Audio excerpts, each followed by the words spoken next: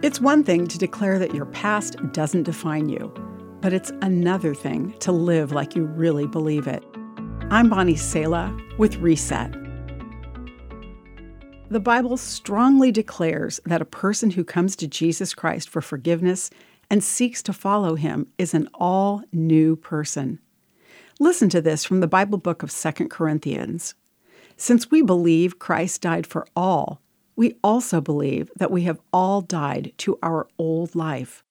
He died for everyone so that those who receive his new life will no longer live for themselves. Instead, they will live for Christ who died and was raised for them. This means that anyone who belongs to Christ has become a new person. The old life is gone. A new life has begun. Getting this from our heads to our hearts can take some doing. Here are 5 statements based on Scripture that you can focus on to help your identity in Jesus take root. 1, I will accept Jesus' death as payment for all my wrongs.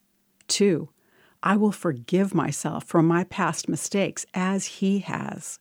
3, I will accept my worth based on what God says about my value.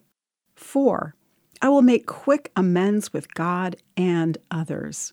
And 5, by the grace of God, I will be me, no better or worse than others.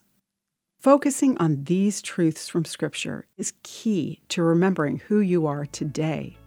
Only in eternity will you see and understand the completed picture created by God's work in your life. I'm Bonnie Sala with Reset. To hear this again, read or share this, or to find more resources like this, visit guidelines.org.